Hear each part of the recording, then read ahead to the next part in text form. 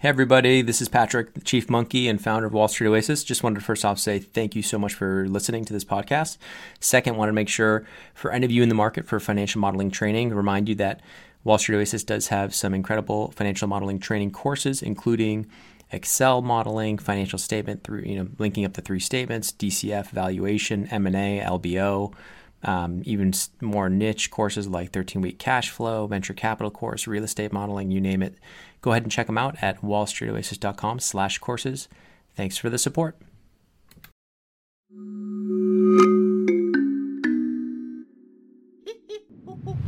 Hello and welcome. I'm Patrick Curtis, your host and Chief Monkey, and this is the Wall Street Oasis podcast. Join me as I talk to some of the community's most successful and inspirational members to gain valuable insight into different career paths and life in general. Let's get to it. Another interesting chat with the WSO interns. If you're interested in applying to the internship, please check out the show notes. There's a link right there. Enjoy.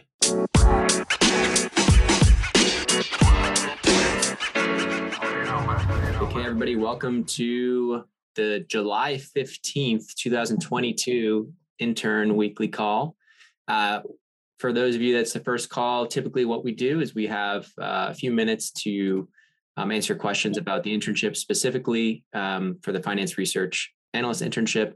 So if you have questions about the research, the writing, the process, anything, feel free to go ahead and do that.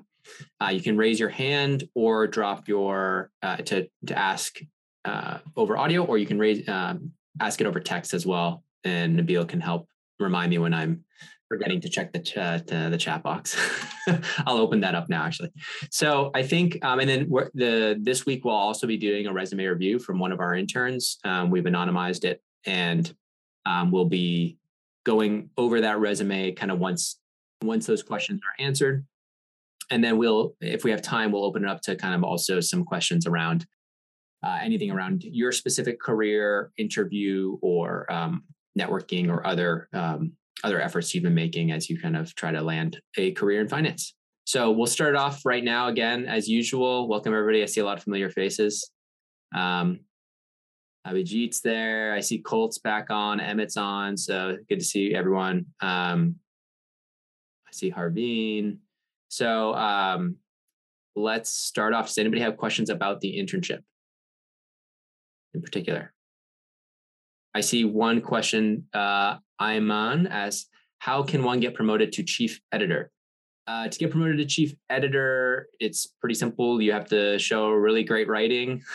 You have to basically be putting in consistent hours, go above and beyond, and just be really kind of engaged with the internship. And that tends to be the people we promote to help us on the editing side. So if you're struggling on the writing side or following the directions, or it's taking longer, it doesn't mean you won't get promoted there. It just means that it might take longer. If you're kind of doing the minimum and just getting the internship on the resume to help yourself, that's fine. But it just means you're probably not going to get promoted to the editing side. Still letting more people in. We have a pretty good group this week. I assume it'll probably get 5 to 10 people more as we go. Any other questions about the internship specifically? Or Nabil, anything I should mention? I did want to mention, we are exploring other potential business lines at Wall Street Oasis, specifically around supporting investment banks in some of their valuation work, potentially some private equity funds with portfolio companies, just because we have such a deep talent pool, both from our mentor network and even from here, from the group that we have. We feel like there's a lot of really smart people that are in this group. And so we're starting to explore opportunities for potentially consulting type work with banks, where we're providing both junior support and even the private equity portfolio companies, stuff like that. So that's still in the idea stage. That being said, I think it's important to note because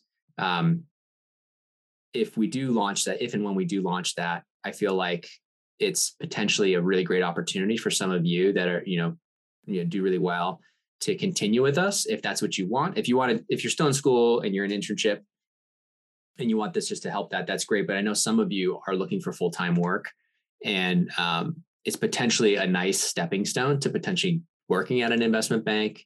You come work with us for a year or two in a paid capacity, doing similar type work. I think it would be great for the CV and a nice potential way to kind of build that skill set directly. So let's see. We got a question from Paul. If you haven't started the internship, is it possible to interview for the chief editor role? Send examples of very high quality essays done. Hey, Paul, no, we just require you to actually show it like in the internship, and it won't take a long time.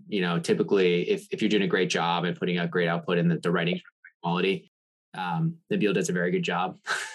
we have a bottleneck at the editing stage, so it's not that we don't want to promote. It's just that we have a very high bar for that to be able to edit other people's work. So that's why we'd rather have a bottleneck and slow things down than us just rushing things through and publishing content that isn't really high quality.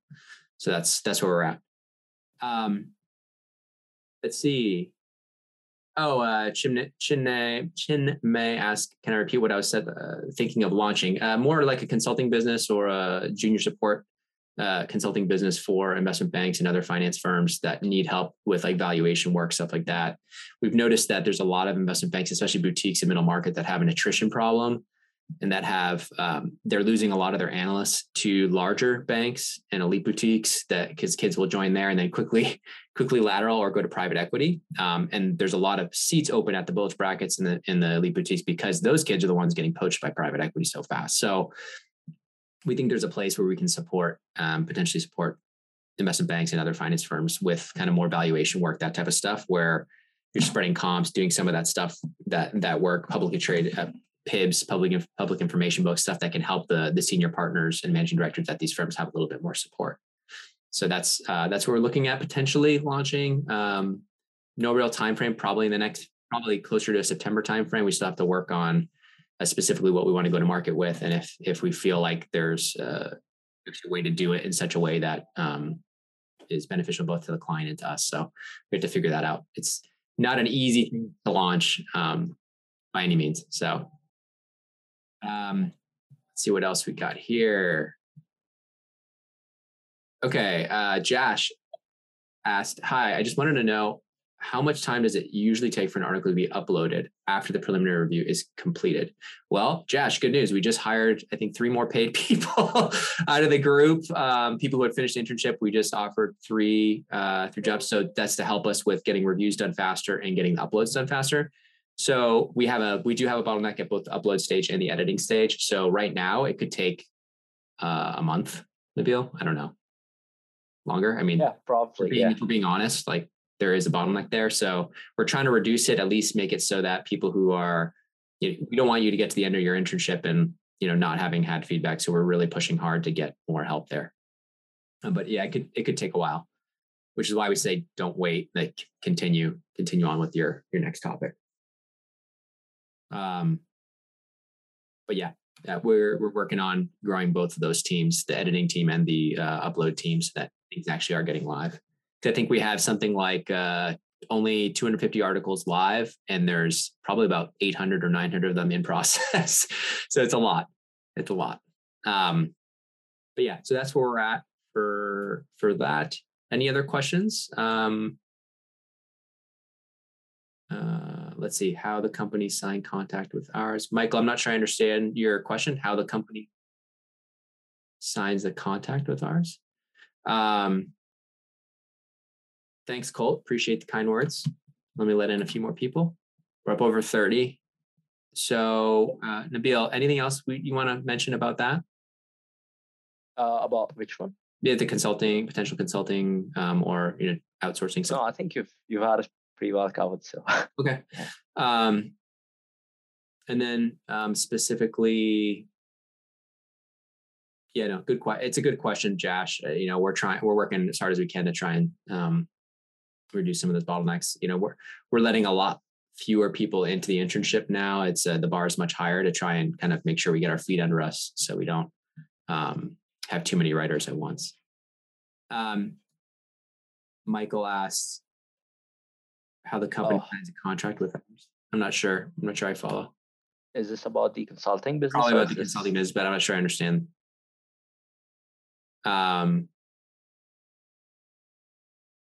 If the article makes it to you want to answer that one, Nabil, Brandon's question? Yeah, I mean, nothing from your end after that. It's just, after it's ready for upload, we have our uploaders look at it, publish it online. That's pretty much it. So once it's ready for upload, there's nothing. Yeah. There's nothing for you to do once it's ready for upload. Yeah. That's your. It's considered complete for you. Yeah. Yeah. Yeah. Will the company sign the contract with ours? Oh, with you? No, I think you'd be working for us and we'd be signing the contract with the company. And if you were to work with us, it would be a full-time role and we would bring you on to help with probably continue with the SEO work. But then when we have clients coming in, doing more like the valuation work and more of the financial modeling work, that type of stuff. I think that answers your question. Abhijit, you had a question? Yeah, okay. So actually going off of valuation, I was wondering if you're doing if you're trying to make our own portfolio and we are using DCF modeling, it usually takes a lot of manual work power. It takes 20 hours just to model a company and takes literally it makes out 20% we find some arbitrage of some sort. So can we optimize in some ways in that process? Is there any way we can do? You're talking about discounted cash flows or a way to make it more efficient? Yeah. The modeling of DCFs. It depends what the use case is for. Are you trying to, you're building it for your own portfolio, you said, for trading? Yeah. I think there's really, Nabil, correct me if I'm wrong, I don't think there's any shortcuts really. Sometimes the hardest part sometimes the hardest part is kind of just the projections. You could, if you had a license to one of these other things, you could take consensus projections. So you're not having to build out a whole crazy operating build and just try to get down to cash flow. Yeah, I was also thinking some of filtering processes. You can use some EV to EBITDA or something like that. Oh, comps, evaluation metrics. Yeah, yeah. You can use trading comps, EV to EBITDA, revenue to EV to revenue to EV if there's no cash flow or things. Although those have been compressed, all those high growth companies that were trading at 10x revenue are now trading 2 to 3x revenue. So yeah, you got to be careful, right? The time period you're looking at, but even precedent transactions, same thing. If you've taken the valuation modeling course from WSO, that's great practice in terms of getting yourself up to speed on how to do those comps. Thank you. Even if you just look at one, but yeah, it's tough to say there's any shortcuts. I think comps tend to be easier because you can just grab them quickly, see the multiples pretty fast. Although you got to be careful because sometimes the way companies report, you need to make adjustments for one-time items. And that's a little bit more of an art than a science in terms of okay, what's a one-time item? What's a recurring item? What's something they're saying is one time, but it's actually recurring. And so for your personal portfolio that you're building, you need to be a little bit more investigative around that to get comfortable. And it's hard. That's why a lot of people subscribe to these to these people who trade and do the manage these portfolios to that run these analyses. Have you heard of a company that mostly borrowed ideas? Have you heard of that guy, MBI? No. He has a big Twitter following. I actually followed through this. I used to watch this stream. He just used to make this DCF model, just putting on numbers on Excel. So I just tried to do that with myself, and it just takes so many hours. To give you a sense of how long it takes, there's this guy who runs a subscription business. I think it's only $10 a month that he charges, but he spends a whole month researching a company and trying to say whether he thinks it's a good or bad or where the valuation is an upside. And he runs a super detailed operating model, DCF, all this stuff. And even then, sometimes he's and I don't feel like I know it because he's in terms of equity research analysts and if they're spending time on few names and covering them in super in depth, he's talking to those people. He's actually doing channel checks. He's talking. So that's where it becomes really hard. And that's why a lot of people say you can't really beat the market. It's relatively efficient in terms of at any given time. The same. That's what makes it hard. Yeah. Did that help at all or no? Yeah, I kind of did. Yeah. You can reference other people's work. That's definitely helpful, I guess. Yeah, I think you have to. If you're going to try to do 100 DCF, there's other ways to do it. If you're trying to build algorithm, I know, remember you're more into the algorithmic trading. There's ways to do. That's what kind of my ideal thing is. I'm trying to just merge those two things. I think there's never a thing between those things. Either it's completely fundamental or it's completely just computational. So I'm trying to somehow merge those things. And I think the hard part is the pure computational technical analysis that's using all these signals is immediate or almost immediate. It's very short term, yeah. And the fundamental analysis, you're only getting quarterly results, right? And it's super chunky. And even when you get that quarterly result out, it probably takes several hours at least at a minimum, even if you have thing ready to update the model and then put up. But that's what happens every quarter. That's why it's crazy for these equity research analysts. Every time a new quarter comes out, they're literally just sprinting to get their models updated and try to figure out, was that good or was that a bad quarter? Right. So sometimes the headline numbers look good, but actually, they gave guidance that revenue is going to be, in middle of the range, but actually that you thought that they were going to be high into the range of their guidance. And suddenly, boom, that drops your price target by, whatever, 20%. So like, I mean, I think it'd be cool doing what you said. I just think it's hard to merge it. Right. Yeah. I think there are funds that do that though. They'll have like a more fundamental team and a more technical team. And the technical team is telling the fundamental team, like, we're getting these signals here. And if the fundamental team agrees, hey, this is a good entry price based on what I'm seeing, then it, yeah. So I feel like that's the only point, just getting the entry. That's the only way we can actually use computation in terms of fundamental. Yeah. You mean that use the technical to figure out if it's a good, like, say, at least if the signal match up with the, in a sense. Yeah. I mean, the technical can sometimes miss the news, right? If there's it doesn't make sense to use technical completely. Just mathematical. Well, some people argue you can use technical completely and then they'll try to sell you a trading software for $300 a month. And then you realize, wait a second, if this really worked, why would they sell this to me for $300 a month? Yeah. That makes no sense. But you can learn a lot from some really smart people in terms of how to analyze businesses. And I think it's a good practice either way, because you're building great skills for the long run. Yeah. Paul's asking, do I think it would be a very steep uphill battle to go from a sales and trading internship to a hedge fund analyst for full time? Might be tough right out of school, Paul, just because I think most hedge funds don't take kids right out of school. So like, in order to break into as a hedge fund role right out of school, you got to be like, it's not that the internship is like holding you back or helping you that much. It's good because it shows like you probably hustled to get an internship. But I think what's more important is showing that you actually have some sort of like either detailed research edge or something to the hedge fund that like where you can bring value. I think that's going to be mostly based on like the ideas and your write-ups and your thesis and your track record and all that stuff. If you can show it.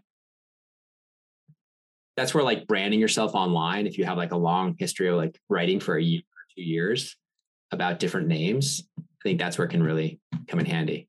Although a lot of people were doing that and thinking they're geniuses for like when the bull market was happening for like 12 years. And then like suddenly, boom, the market hits and like, okay, now, who was actually timing this right? Who had rotated enough out of growth, stuff like that, where they didn't get hit as badly. Right. So I know I didn't rotate out enough or as aggressively as I should have. So it's one sample size. So what else? Should we jump to the resume review? Maybe. All right, let's do it. All right, we have a non-resume here as well. Let's see. Can you guys see the screen? Let me try to make this bigger. Zoom. Let's make it 120. There we go. Let's get rid of this. Okay. I'll shrink this so we can see better. So, okay, here's on the right, I just have our template. On the left is the resume we received to review. Right off the bat. So one thing I'll say about like, and the person here in the anonymous resume is targeting, I think, consulting or business analyst role. So it's going to be a little bit different than some of like the banking type specific advice I would give. Although, coming out of undergrad, it's still important to have similar things. So a couple of things. I'd probably, let's just track changes here. Review, track changes. I think probably this is a waste of space right here. I I would do similar Bachelor of Science in Business Administration Finance major. Like you could just have it in one line. And I would, again, bring it over to this format, which is a little bit cleaner. These are super dark lines. It's nice to it helps my eye, but I don't think you need to have like these bold lines all the way across because your alignment looks pretty bad here. Like if you're going to, I would right align that if you're going to keep these bold lines. This looks like it's floating somewhere on the inside. It sounds super anal and crazy, but when you get in, if you're going to a top consulting firm or recruiting for consulting, the level of detail is crazy in terms of presentation. Because so like notice something else. White space. You're not using any white space to help my eye. You're jamming up the next section right up against this bullet, which makes it really hard for me to read. So like you'll notice here, there's a little bit of space here. There's a little bit of space here. It helps the eye kind of scan through the resume easier. Are you with me, Anand? I don't know if he's unmuted. Yep, I'm with you. Okay, cool. So like, yeah, I don't think you need to use this much space for this Bachelor of Science, and that it's great that you're, have these. Are these all majors? Yep. Yeah. Okay. So you could say triple major. And now if you're going to do consulting, I'd probably want to do management first, then marketing, and then info. Or no, actually, they're all good actually for consulting, whatever you think. A minor and then minor business analytics. This is great. But again, you might want to have this in one line or two lines since you have so much. Then the GPA you bring up. The other thing you might want to do here is list some relevant coursework to get more. So like here, we'll say financial statement analysis, advanced financial, So for like consulting, if there was a strategy course, did you do any like strategy coursework or anything?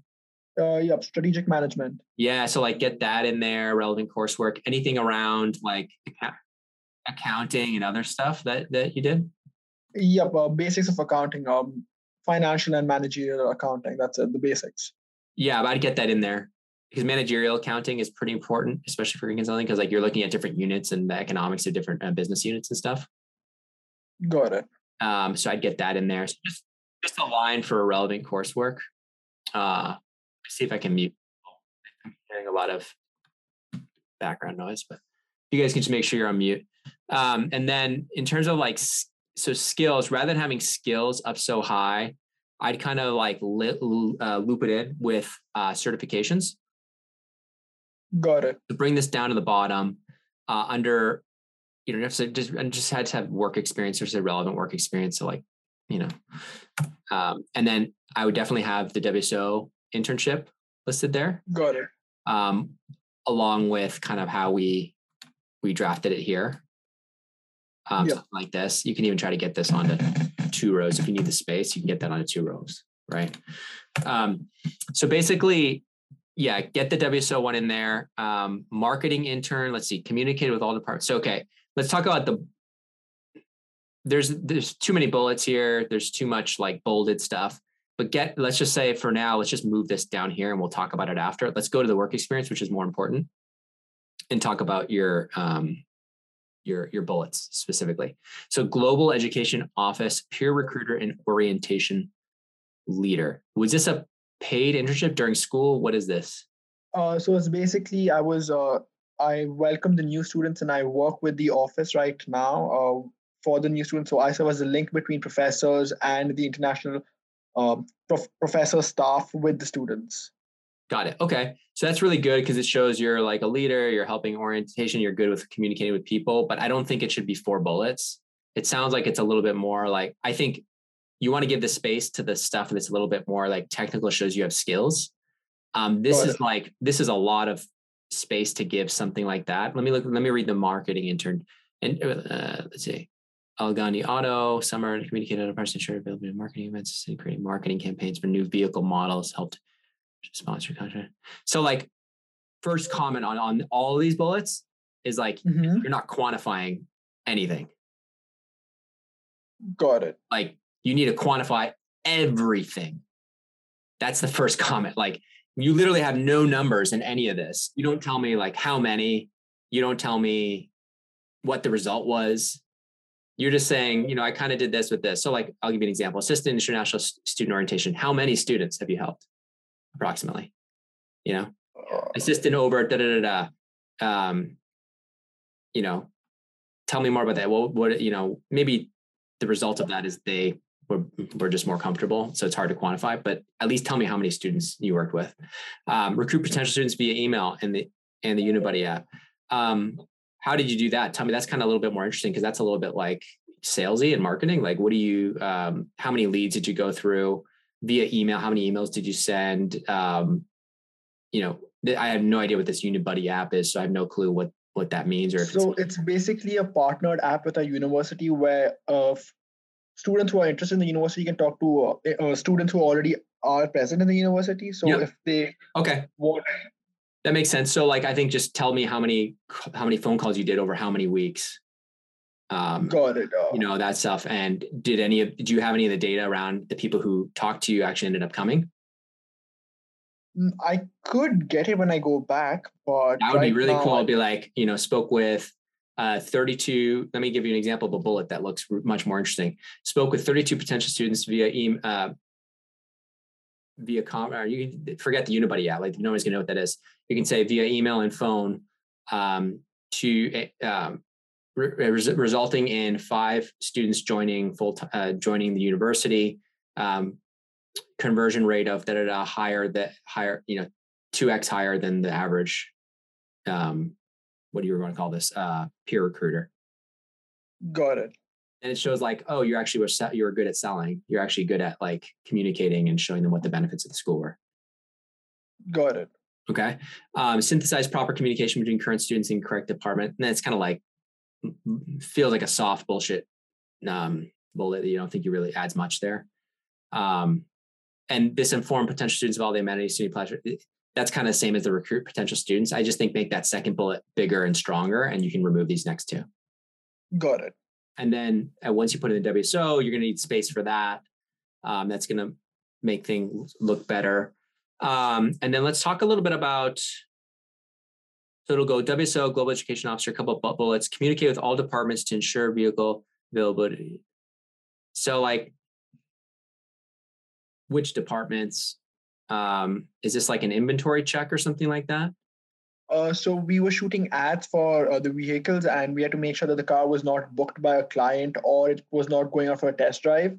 Yeah. Or it wasn't going out to any of the staff members if they required it. So and that's good, but it's a little admin-ish work, right? It's not really using your brain. It's like, oh, let me check if it's available on the system.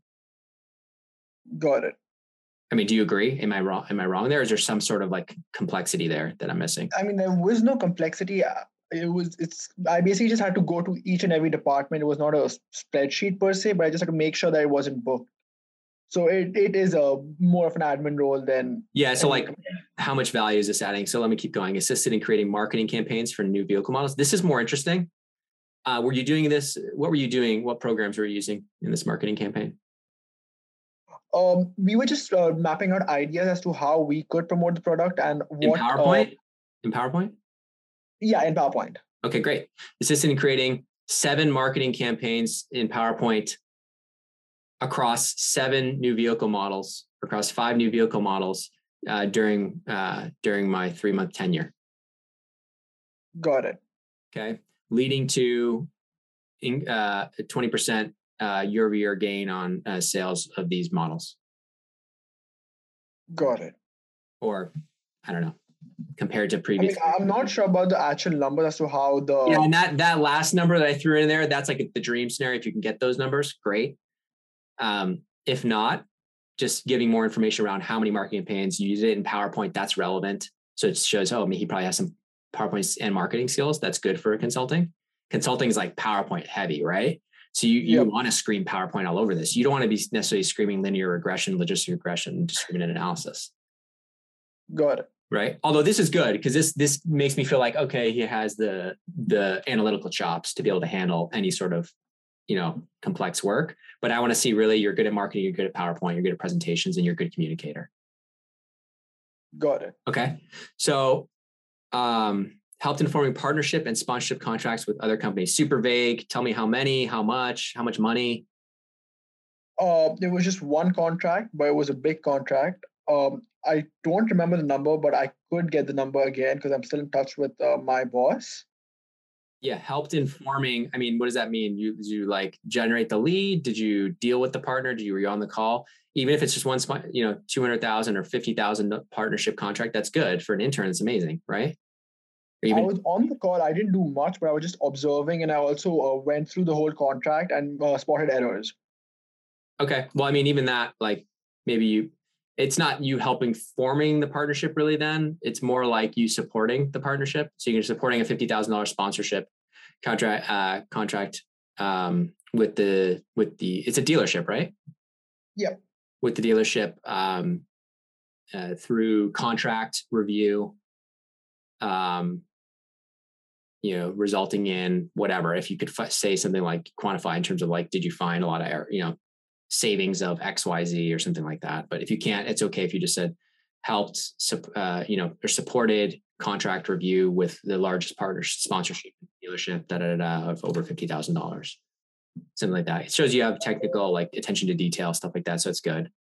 Recommended marketing strategies to boost sales. Again, it's vague. What types of marketing strategies? Email, phone, what specifically? Did it result in any changes? Did you guys actually implement any of them? That's much more interesting to me and what they're going to ask you in the interview. Got it. So just give me a little more meat here, a little more details, a little more numbers, or just remove it. Got it. Okay. So yeah, this could be 2 or 3 bullets. This probably 2. You'll have 3 with WSO. It'll much better on the work experience once you have that. Formatting, again, these need to be right aligned or just to move it to this format. Again, easy way to move it to this format. You take this, you copy a line, copy unformatted text. You don't bring in the formats from over here to here. So you just go line by line, copy unformatted text, copy unformatted text, and then you can work in here once you're in the new template. So you don't have to if you start copying and pasting it, it'll start messing it all up, and it's a disaster. Makes sense. Okay. Looks like you have a spelling error right here. Oh no, that's actually name. Borat. Oh, okay.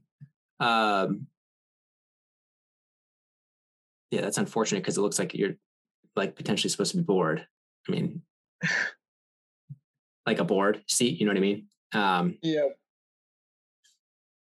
What is this conference presentation? Yeah, so it was an article that me and my colleague did, which our professor really liked, and he took it to a presentation, and it was going to get published. Did it get published? It was supposed to, but he's told me it's been delayed. Okay, so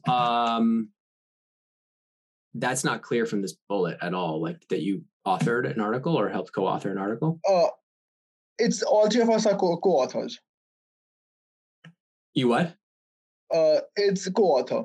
That's fine. 3 co-authors. What do you think you need to say? Co-authored a research paper on supply chain disruption during the pandemic. I think okay. You can say that. Like I don't know what Saskatchewan, Getty, Borat. So the 3 are the 3 names of people who are 3 names of the co-authors. Basically. Yeah, and that means nothing to me. I'm reading this resume. I have no idea. I don't care their names. Makes sense. I care. What did you do? You co-authored the supply chain disruption, an article on supply chain disruption during the pandemic. That's interesting. Now I have something to ask you about. And that's actually really interesting. And I'd probably, I hope you know the article really well because a lot of the interview might be on that. How did you do the research? What was it about? How did you even get involved with that? Right? Got it. Cool? Yep. Awesome. And then, let's see. And then for this stuff here at the bottom, so, okay. I think that's good, but I don't think it needs a whole other section, by the way. Conference presentation. I would put that under additional information and have it be almost under like certifications or under, instead of computer, let's see, like this stuff, Python, R, pivot tables, visualization, Tableau, Power BI, R, all this stuff should be under like a skills level. And you have a lot, right? So I think what you want to do is have this skills line, probably go to 2 lines. Then modeling, I think you'll want to have like completed Wall Street Oasis, self-study courses, valuation, M&A modeling, LBO modeling, or have something more consulting friendly. So maybe there's a case in point or strategy books you could put here. Like how, like Porter's 5 Forces, something where it shows you're a student of consulting and of strategy consulting. Okay. Mm-hmm. So maybe instead of modeling and it being so finance heavy, because you already are going to seem really, really analytical and skilled on the skills portion. If you're putting all this linear regression, K-means, and again, I don't think you need linear regression, logistic regression, discriminant. I don't think the whole point of the resume is not to like dump all these skills you have on you. The point is to get across the fact that you have a lot of skills around data manipulation and this stuff, right? The problem with all these skills is it doesn't look like you used a lot of it in any of your work experience. Am I right or wrong on that? You're right. How about in the article or in the research in the article? Did you use any of them there? Barely, not really. Okay. So my point is like, it's good you had all that, but like it's like a huge portion top of your resume right now. I think you need to move it down. Say you have these skills. It would actually be more believable to me, Anand, if you were to say, I love calling you Anand, by the way. If you would tell me like your actual skill level on these. So like Python and R, which one are you better at? R, definitely. Okay, so you could do R, expert, Python, intermediate, Excel, intermediate, pivot tables, expert, visualizations, expert, Tableau, beginner, Power BI, beginner, something like that. Okay. And maybe remove the beginner and only have the intermediate and the expert, because you don't necessarily want to be drilled. If you say you're an expert at pivot tables, they should just suddenly start asking you something about index match, and you just get confused, or pivot tables. And then in terms of machine learning, I doubt you'll get challenged on that, but are you an expert in this stuff? With regression and discriminant, yes, but K-means clustering is still a work in progress. So I'd remove that.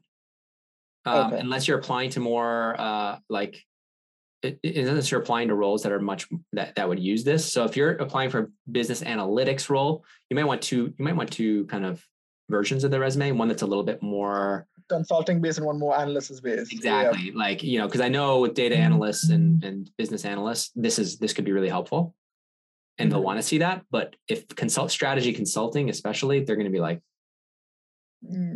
I get your point. And so I think it would probably be better. I mean, computer networking, web design, whatever, right? I don't think that's, unless you're an expert in some of these, you may want to throw it in down here, but it could probably go without. It's not that that interesting, unless again you're applying for more technical roles. Mm-hmm. Okay, got it. Now let's talk about certifications. What's an Excel yellow belt? It was just a certificate that we were forced to do in class to show that we're proficient in Excel, and our professor was like, "Put on your resume." Why not a black belt? Yeah, I had the same question. They call it a yellow belt? Yeah, they call it a yellow belt, sadly. There is a black belt, though. How do you get to it? You have to take it, you have to buy the course, I think so, and then take the black belt. So, but the school paid for it? I don't think they paid for the black belt, they paid for the yellow one. And we paid out of pocket. It was part of our course material, so. Got it. Okay. You might want to just replace with instead of some. I'll probably replace it with the WSO Excel course. Yeah, you may want to do more of the keywords from the Excel course. Okay. Under the modeling. So rather than saying a yellow belt, which I have no idea, level 2, I have no idea what that means. Just tell me more specifically, in the modeling section, interest down here, tell me more specifically, what you can, pivot tables. That's where I would put this stuff, index match, data manipulation, sorting, advanced sorting. You could even do stuff around saying you understand what's called validation, and there's a couple of, but the more advanced stuff in all the in our Excel modeling course, put that stuff in there, because then they'll be like, oh, okay. They are actually proficient in Excel. They're not just saying it here. And then maybe, like I said, maybe don't have a computer thing here, because it's less relevant for consulting, and you can have it for your data analyst roles. You can have more of this data this Tableau, Power BI, and R and visualizations. It's more important. Got it. Okay. And then the Yeah. certifications, I think this is good. Fundamentals of digital marketing, Google Analytics for beginners. I think that's good for certifications. And you could put like the Excel credential and certification for the WSO if you've taken that course and finished it. Yep. And then what do you have for interests? Nothing. I have not put anything for interest. What are your interests? What do you do outside of school? These days I'm into cryptocurrency. Looking at the market fall gives me joy, surprisingly. Looking at the what? Market fall gives me joy. Okay.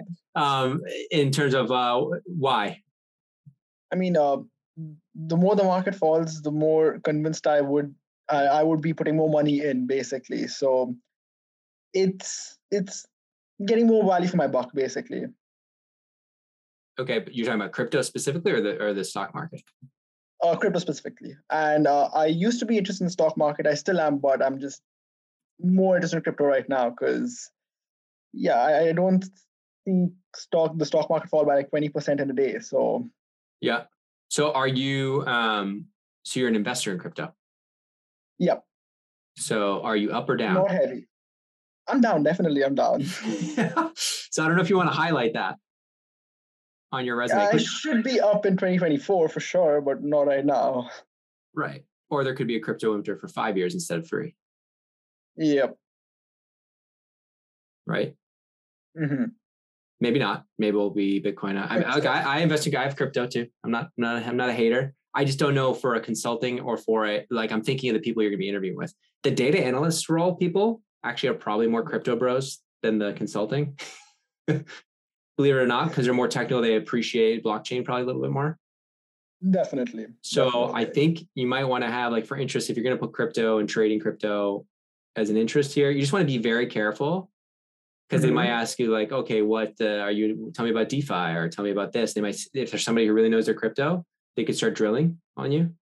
Mm-hmm. And if you're comfortable doing that, that's great. If you're not, just be careful, putting that as an interest. Anything else you like doing? I mean, I've been working out, but I don't think I could put that in. Any sports? I used to play cricket. I play table tennis. Okay. Are you good at table tennis? Do you watch any sports? Any sports teams? Cricket, definitely cricket. Okay. You could put cricket here. And then are you a fan of any specific team? India, definitely. Okay. But there's no club teams there that play? So in cricket's basically there are leagues that happen with countries, within countries, I only watch. Okay, I'm just trying to think can you get more specific on any of your interests? So I think putting cricket would be good. I think putting crypto would be good. Maybe not for the consulting ones, but for the data analyst. Could I put something like poker or something in? Can you put what? Poker? Poker, yeah. I think poker would be great. But I'd be even more specific than this. Is poker Texas no limit or other types of poker limit? Yeah, I don't play with actual cash. We just play for fun. That's okay. But Texas Texas Hold'em or which one? Texas Hold'em, yeah. Yeah, so I'd write that. Yeah, that's good. And then what about travel? Definitely. Okay, travel. How many countries have you traveled to? Off the top of my head, I'm pretty sure I've traveled to around 10. Okay, so it's borderline, but you could say travel and it's something you really enjoy doing and You could say travel, since you're from I won't say to give it away where you're from, but clearly you've traveled a far distance. Okay, so any questions around this, or does anybody else have questions around some of the advice? Oh, and then we're not done actually, because this leadership and community work, this is again the same bullet problems that we had above with no quantification at all. They're going to be okay. Especially this Club International Treasurer, analyze the yearly budget and forecasted future expenses. I mean, this is going to put me to sleep.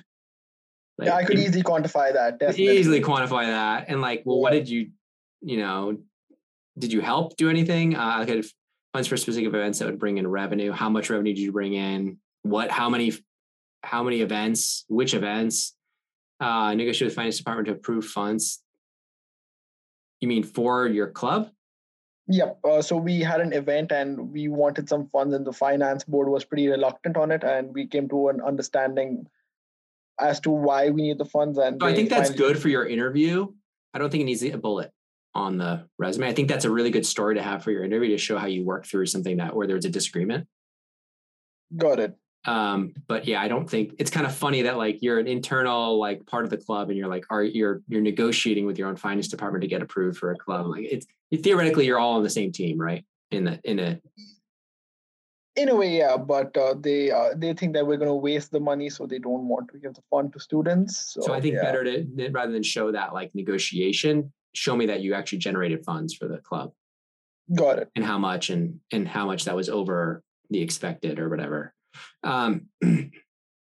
What percentage did you overachieve quota or whatever, or what your estimate was. Presented the finance board with detailed expense reports for events. Okay, yeah, again, kind of a blah, whatever. Let's see, motivate students to voice out their concerns. Yeah, these could be like 2 bullets. Designing a rough website for the club. What does that mean? A rough website designing? So did you put up the website or not? It's in the process. Okay. So maybe remove that until it's up. Got it. Because they may ask, what's the domain? Pull up their smartphone to look at it. Yeah, makes sense. And that looks bad. And then we talked about like instead of certifications, having just an additional information or section with kind of more bringing a lot of this stuff down, right? And being a little bit more in that format. So I think, yeah, this could be definitely, you can save a lot of space here, save a lot of space bringing this down. This is work experience is going to be almost double. You're going to remove some of these bullets, but with the WSO, it's going to almost double in size.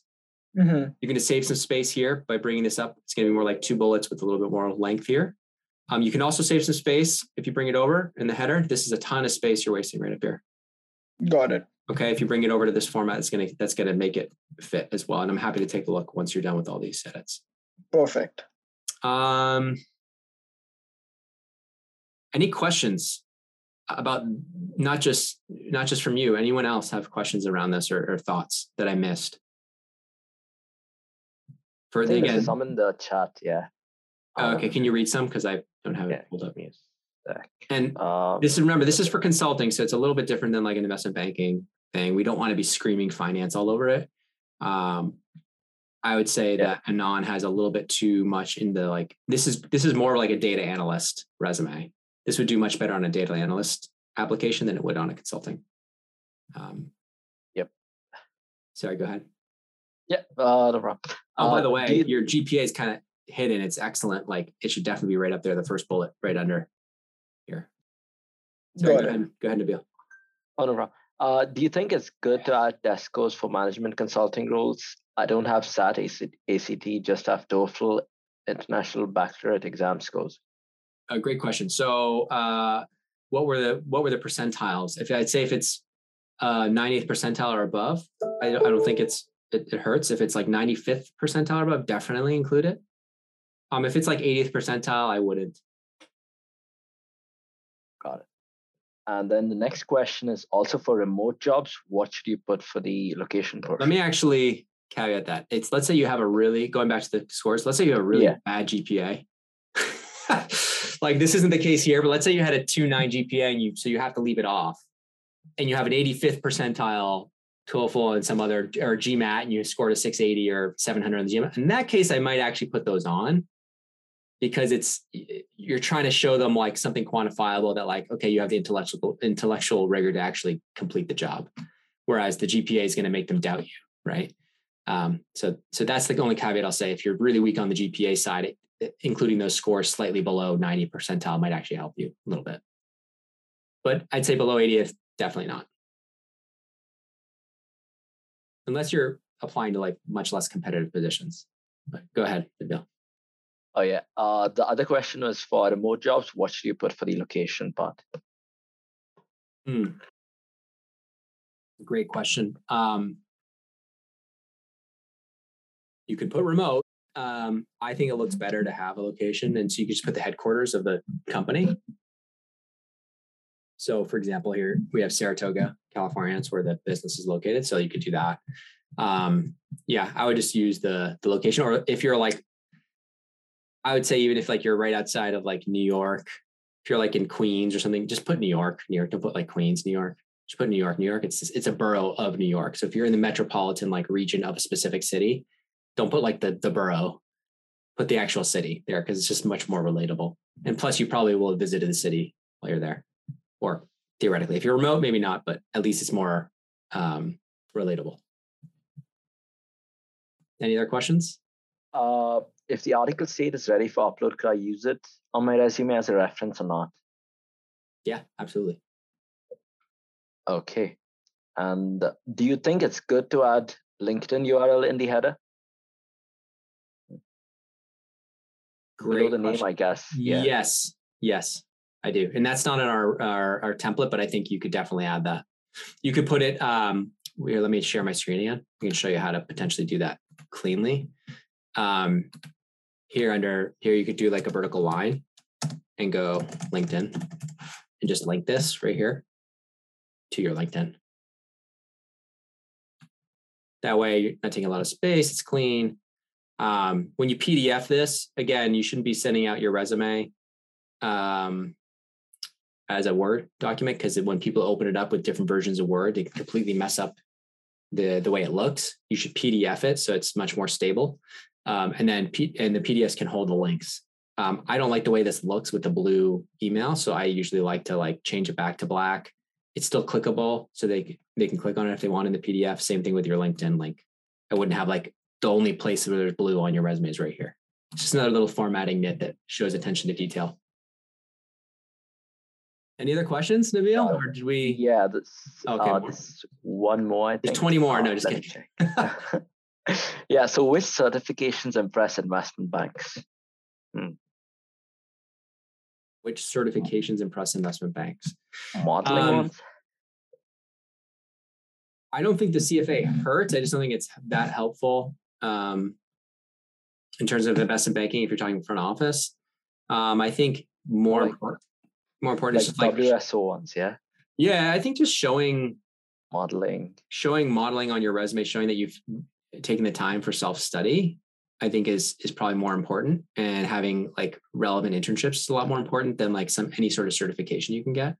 But having gone through that and actually quantifying how many hours you've put into it, you just got to be careful. You don't want 200 hours of financial study, self-study financial modeling training. You better be ready to talk about depreciation flowing through the cash flow, through the income statement, balance sheet, and cash flow statement. You better be ready to do all those questions. If you say you're you take the valuation modeling course, you better know the ways of valuing a company, trading comps. You better know that the common multiples, what it means, all that stuff, and not just write it down. Because it may help you get the interview, but then you're just going to get blown out. And go home crying. No, just kidding. I don't think you'll cry, but Anand, you have a question about your resume. Yeah. Do you think I should change the format if I'm applying for business analyst roles as well to the format on the right?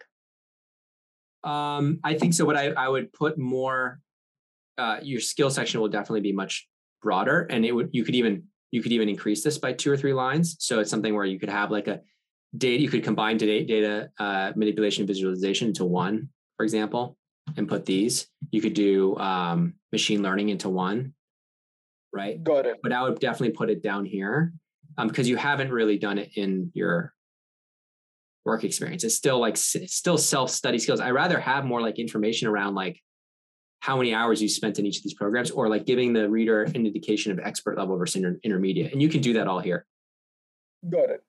And I'm not saying you have to limit this. This could be 7 high. I wouldn't go much more than 7, because then it starts looking kind of odd if you're all the way up to here. If you're like all the way up to here, like it's going to start looking odd. But yeah, as an undergrad, they're not going to expect you to have like a bunch of necessarily data analyst internships. It would have been better, right? If instead of doing marketing and even WSO, if you had worked with us for like data manipulation and Tableau, working on our Tableau, it'd probably be better for your applications to data analysts, right? Yep. But still, this is good. I mean, it shows that you're like actually putting in a lot of work, and you're more familiar with like these. And I don't know what have you chosen for articles, if it's articles around data analytics and stuff. I've gone more towards trading Why? and strategy because of consulting. Strategy for consulting. Okay. Yeah. And trading because I actually liked learning about the different indicators. Okay. So, but yeah, I mean, sort of the data analyst stuff. Yeah, I think I would still move it down because I still think this is a little messy.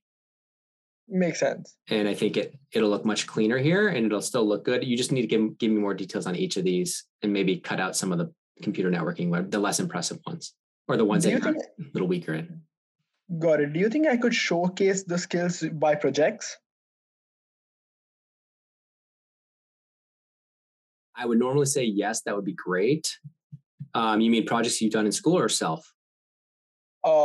I've learned the skills in school, but the projects I'm doing on my own. You typically don't do. It's a good question, because I think you're talking about specifically for a data analyst resume, right? Yeah. You could, if you want to make it more, if you want to leave this smaller, and instead of leadership, you cut out a lot of this BS and you expand more on specifically these, like project. You could say, instead of leadership and community work, you could just do, you could just literally, I mean, because the community work, you already got a lot of that in this peer recruiter stuff, right? You could put it in more around in here as one line, right? But for data, you could say data analytic projects here as a whole section, and you could have two projects and talk about like data manipulation, visualization. You could talk more specifically about that. I think that would be very strong and powerful for data analyst roles. Yes. Got it. Perfect. Yeah, I think that'd be nice. And that would feature it a little bit more, right? Because I think you're going to get a lot more bang for your buck from that rather than this leadership and community work. Got it. I still think you want this. You just want to make it shorter. Yeah, shorter, and still quantify it. You still want it in there, but just give me some numbers, man. Perfect. Thank you. You're screaming for numbers all around this resume. Tom, go ahead. Oh, hi, Patrick. Can you hear me? Yeah, hear you great. Okay. So I was wondering, can we get like a copy of the template on the right side, like the example? Yeah, Nabil, can you send it in the chat, the link to that? I just did some. Oh, you did? Okay. Yeah. I just did, yeah. Oh, okay. And then second question is, would interest like be a huge thing? Like, would people really, or recruiters would look at your interests and stuff? Because I had it, but I took it out because somebody told me like nobody cares what you do, man. They just want to see what you've done and what you have accomplished. So that's a horrible advice. Oh, really? I want to hear your advice on that. Yeah, it's horrible advice. Not because it's going to necessarily stop you from getting interviews, but when you have the interviews and the person pulls your resume out and they guess what? They haven't reviewed it. Guess what they're going to look for to break the ice? Oh, yeah, you're right. The first thing they're looking at. They're like, oh, so you like to run? Or, oh, you're a poker player. Oh, me too. What do you play? Oh, have you ever da-da-da? Boom. Suddenly there's a mutual connection. There's something, oh, you like to travel. I mean, maybe there's nothing that they know about. Maybe you're like, oh, you're an Olympic, curler or like whatever. I don't know. Like you did that. Wow, that's cool. Tell me more about that. And then suddenly half the interview could be about an interest that makes you like more interesting or dynamic as a person. So it may not help you like land interviews as much. It's less important. That stage is really important in the interview stage, I feel like. And it could help you land interviews if there's shared interest from the person that's looking through it. Okay, thank you so much. Yeah, no worries. That's why I said it's bad advice. Yeah, go ahead, Anand. I have a question. I've heard some advice about BSing numbers on my resume. Yes, great question. Bullshitting numbers on resumes. Tell me about it. Go. What's your question?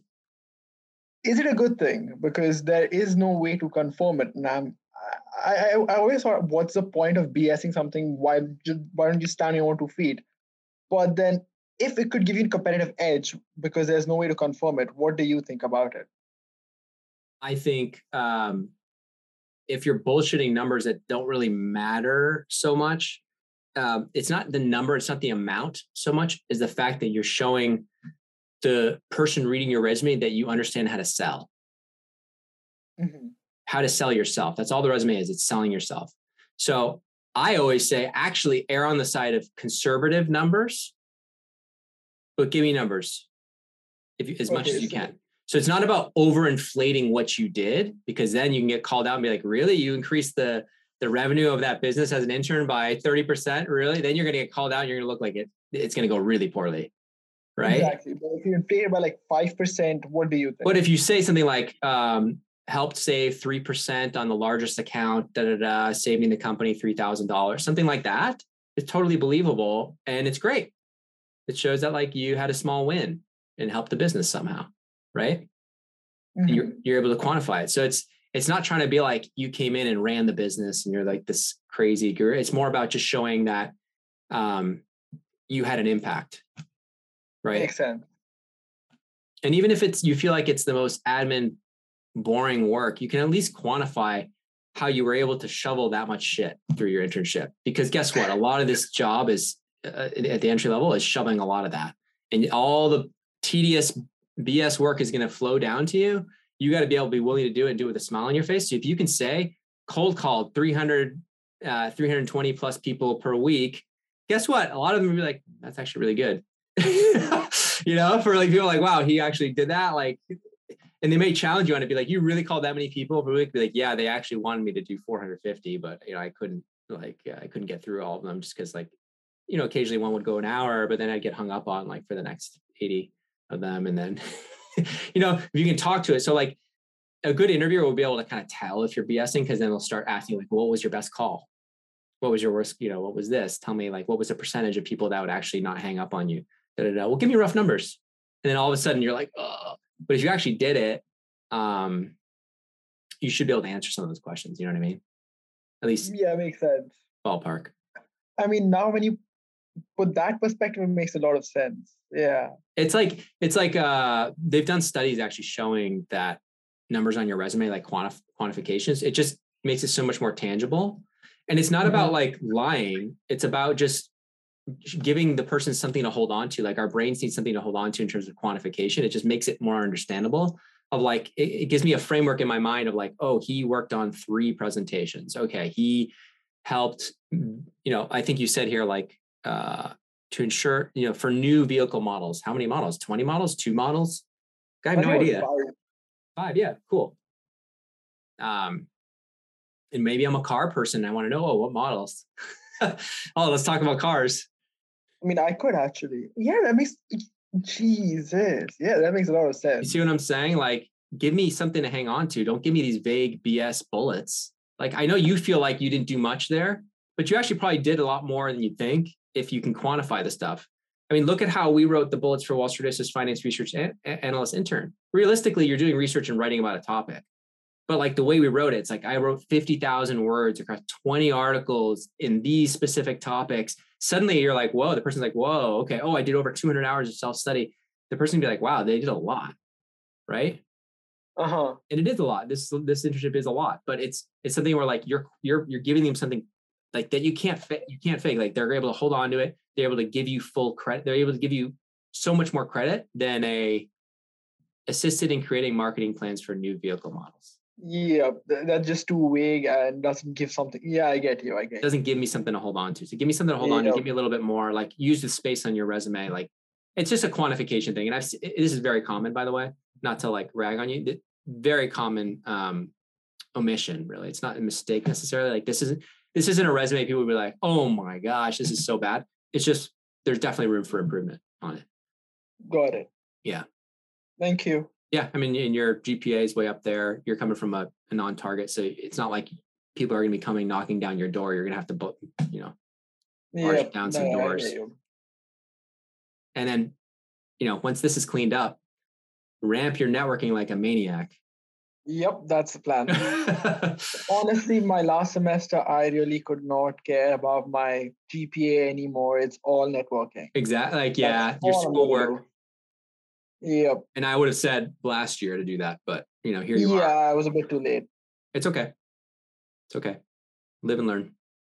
You're still super young, by the way. So you have your whole career ahead of you. Don't feel like people sometimes are like, honestly, that's motivating. It's honestly, like that's motivating. I didn't get the job out of school. It's like, dude, you have like a 30-year career ahead of you. Like, what do you think if you have to do like 1 year at the non-ideal job, like your life's over? Like, by the way, even if you get into the most prestigious like job in all of finance, you're like half your time's in Excel, like spreading comps and pivs and like aligning logos and PowerPoint. It's not it's not crazy amazing work. Yes, you're going to get paid really well and you have great exit ops and all that great stuff, but you can get there if you really want it. You just have to continue to grind and even put in the time.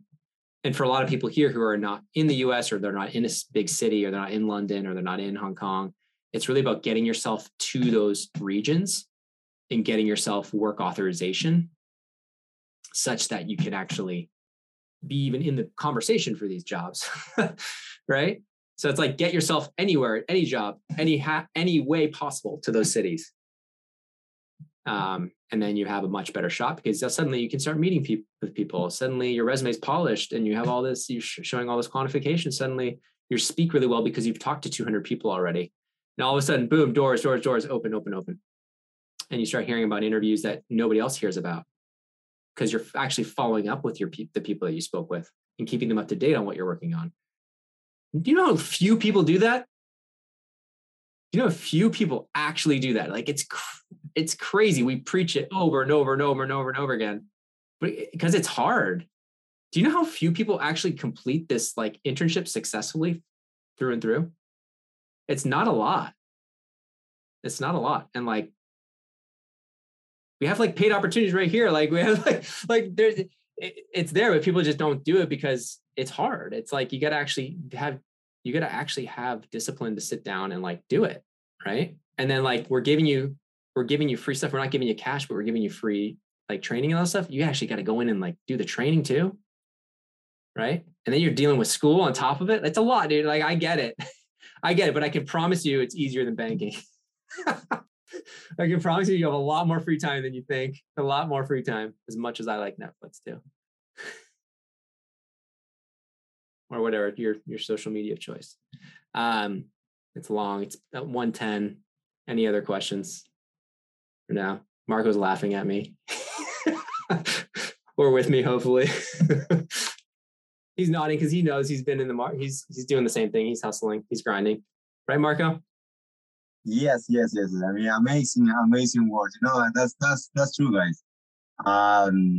We may think that we don't have time, but then when you're working, you know, we have a team and stuff, and the budget and headline and deadlines, so it's much more complex. It's a hard transition from college to real world, man. Oh man, you go from like so much free your classes. Like sometimes you can arrange it so your classes are like Tuesday and Thursday, and maybe you have like one evening class. You get 3 days with, what are you doing? Like 3 days off a week plus the weekends. You're like, there's parties, there's all this stuff. Like, I don't know. And then suddenly they throw you, like, if you get into one of these jobs where you're expected to work 80 plus hours a week, it's actually like existential. It's like existential crisis immediately at age 22. People are like, what's the meaning? What am I doing here? Like, is this really what I should be doing? And you see the burnout really fast happen. And it's why the attrition is so high. It's because it is really tough. Although I got to say, people who are hungrier, who come from less, tend to be able to put up with a lot more shit for longer and get the promotion to associate or be able to kind of stick out the full 2 years. So for whatever that's worth, I don't know if that's helpful, but anything else? There's a couple. Nabil, did I get everything in the chat? Yeah, I think so, but Kevin's has hands up. Oh, sorry, Kevin. Yeah, go ahead. Hi, hey Patrick, hey Nabil. Can you hear me all right? Hear you great. Awesome. Thank you for the advice so far. I had 2 questions in mind regarding networking. Yeah, shoot. Yeah, the first one would just be just getting that referral. So right now I've been trying to reach out to people in the region. So I'm in SoCal. I was just wondering, the first time you talk to someone and you end a conversation's on good note, let's say, would that be too early to ask for referral? I know I've been kind of doing that so far. I've been getting good responses, but I just don't want to be like pushy about it. First time meeting someone and asking for another connection. So yeah, I was hoping. I think it's all in the tone, Kevin. I think you seem like a polite guy. Like as long as you're saying something like, we really appreciate all your advice. If you think there's anyone else that, might be helpful to speak with, or, you had mentioned, some people in XYZ. I don't know if you know anyone that you might be willing to chat with me for 10 to 15 minutes. That would be, amazing, but, no pressure, obviously. And I just want to thank you so much for spending the time with your advice. I'll definitely follow up with you once I, make progress on that. I think if you do it that way, I think that's totally fine. Awesome. And, they may not actually help you, but probably, 30% or 50% might actually introduce you. And that helps. That just saves you so much time. It saves you 100 messages on LinkedIn to get that one call. Yeah. You get another call from it. Right. And that's good. I think, and then don't forget to follow up too. Yeah, totally. 6 weeks later, 3 months later, even a year later. Be like, hey, remember our chat about this? Here, just give a refresher.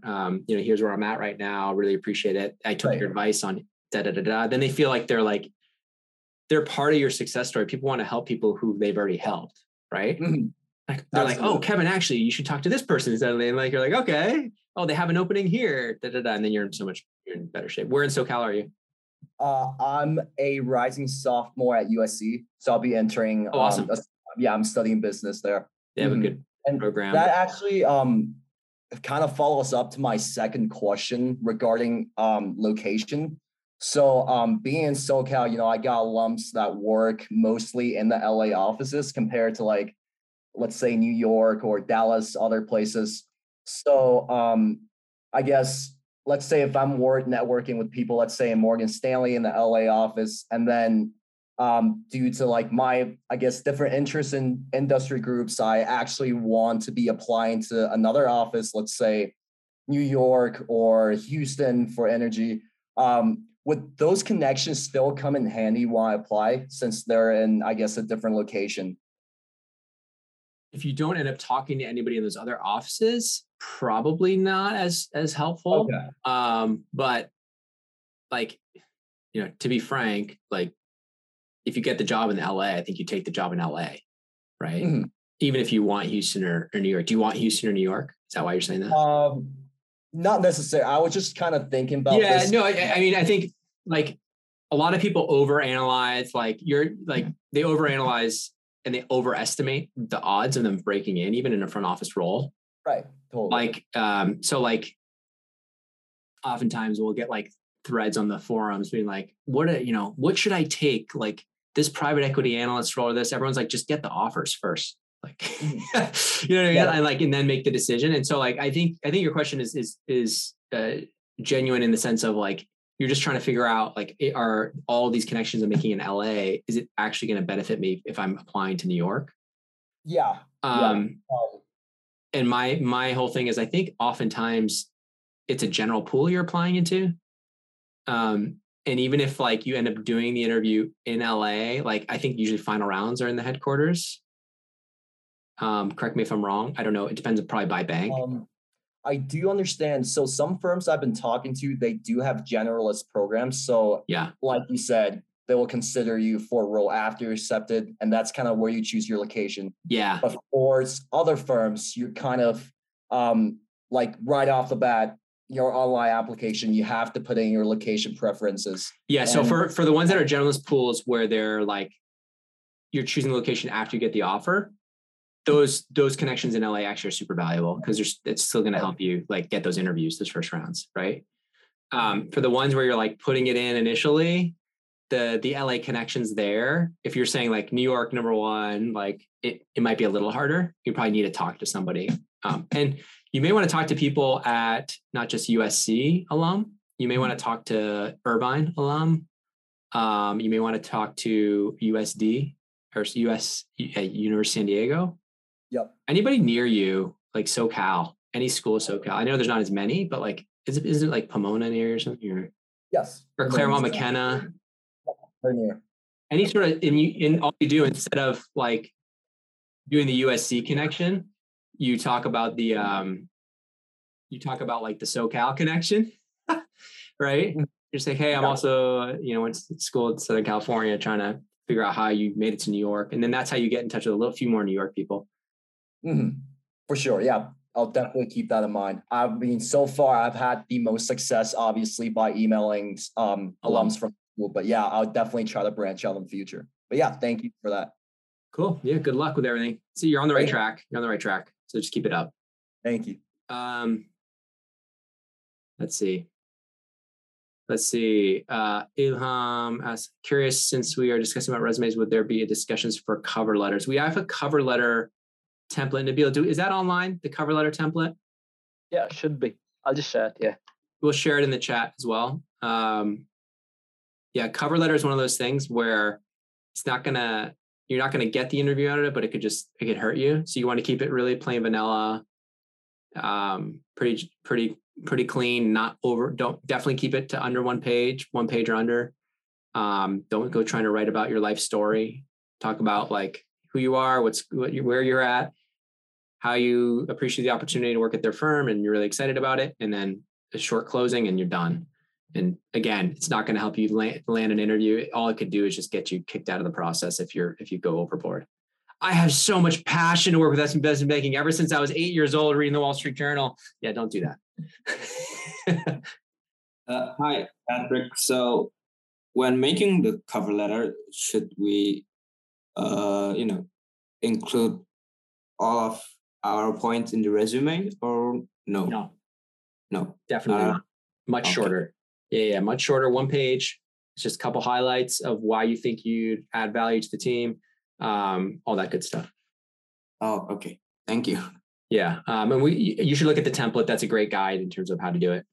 Harveen says, will you be doing a resume review next week too? Sure. We can do another one if you guys like it. If you think it's helpful. Maybe by the end of this, we'll have done like half of the crew. Should we even have cover letters in the first place? Sorry. If they don't require it, no. But not a lot of places require it, so you're kind of forced to throw one together. I think it can be a nice touch for smaller companies, where it's like somebody actually might read it, and it's like maybe somebody or you spoke with somebody in the company, be like, after speaking with XYZ, it shows like some sort of relation there. But that's almost like you're applying less through a portal, you're applying through like a person, like directly messaging HR or admin or somebody who like the connection through there. That might make it look a little more formal, make it look like you're serious. And if you have a template that you can go off of and then like modify it slightly based on the company, that can save you a lot of time.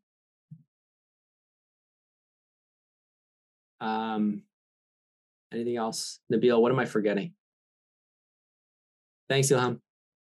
Nothing, I guess. I think that's it. Okay, everybody. That's a lot of talking by me. Hopefully it doesn't get annoying.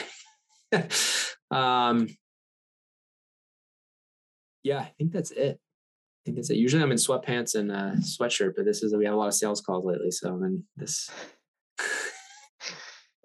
looking all professional today, throw you guys off. So yeah, if there's anything else, and then Anand, thanks for sharing your resume. You can always just shoot it over to us after. I'll be happy to take a quick look and give a thumbs up. Perfect. Thank you. Actually, it might be cool to actually see it next week or in a couple weeks, kind of relive it and see if people think it's better and we can show side by side. That'd be pretty cool. But yeah, or if you want your resume reviewed in this format, send the Word version of your resume to Nabil at wallstreetist.com and we'll select one for next Friday.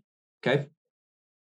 Thanks so much, everybody. Appreciate your time. Appreciate all your efforts with the internship. You guys are kicking butt, and we're really appreciative. We're super excited. Once we get to this upload bottleneck solved, we're really excited because we can see every time we publish more articles, we can see the rankings of these in the traffic of the site steadily climb. So we're really excited just to get it live, and we got a lot more people come to the rescue to help us. So thank you. Thank you, everybody. Thank you. Bye. Bye-bye. Bye-bye. And thanks to you, my listeners at Wall Street Oasis. If you have any suggestions whatsoever, please don't hesitate to send them my way, Patrick at wallstreetoasis.com. Until next time.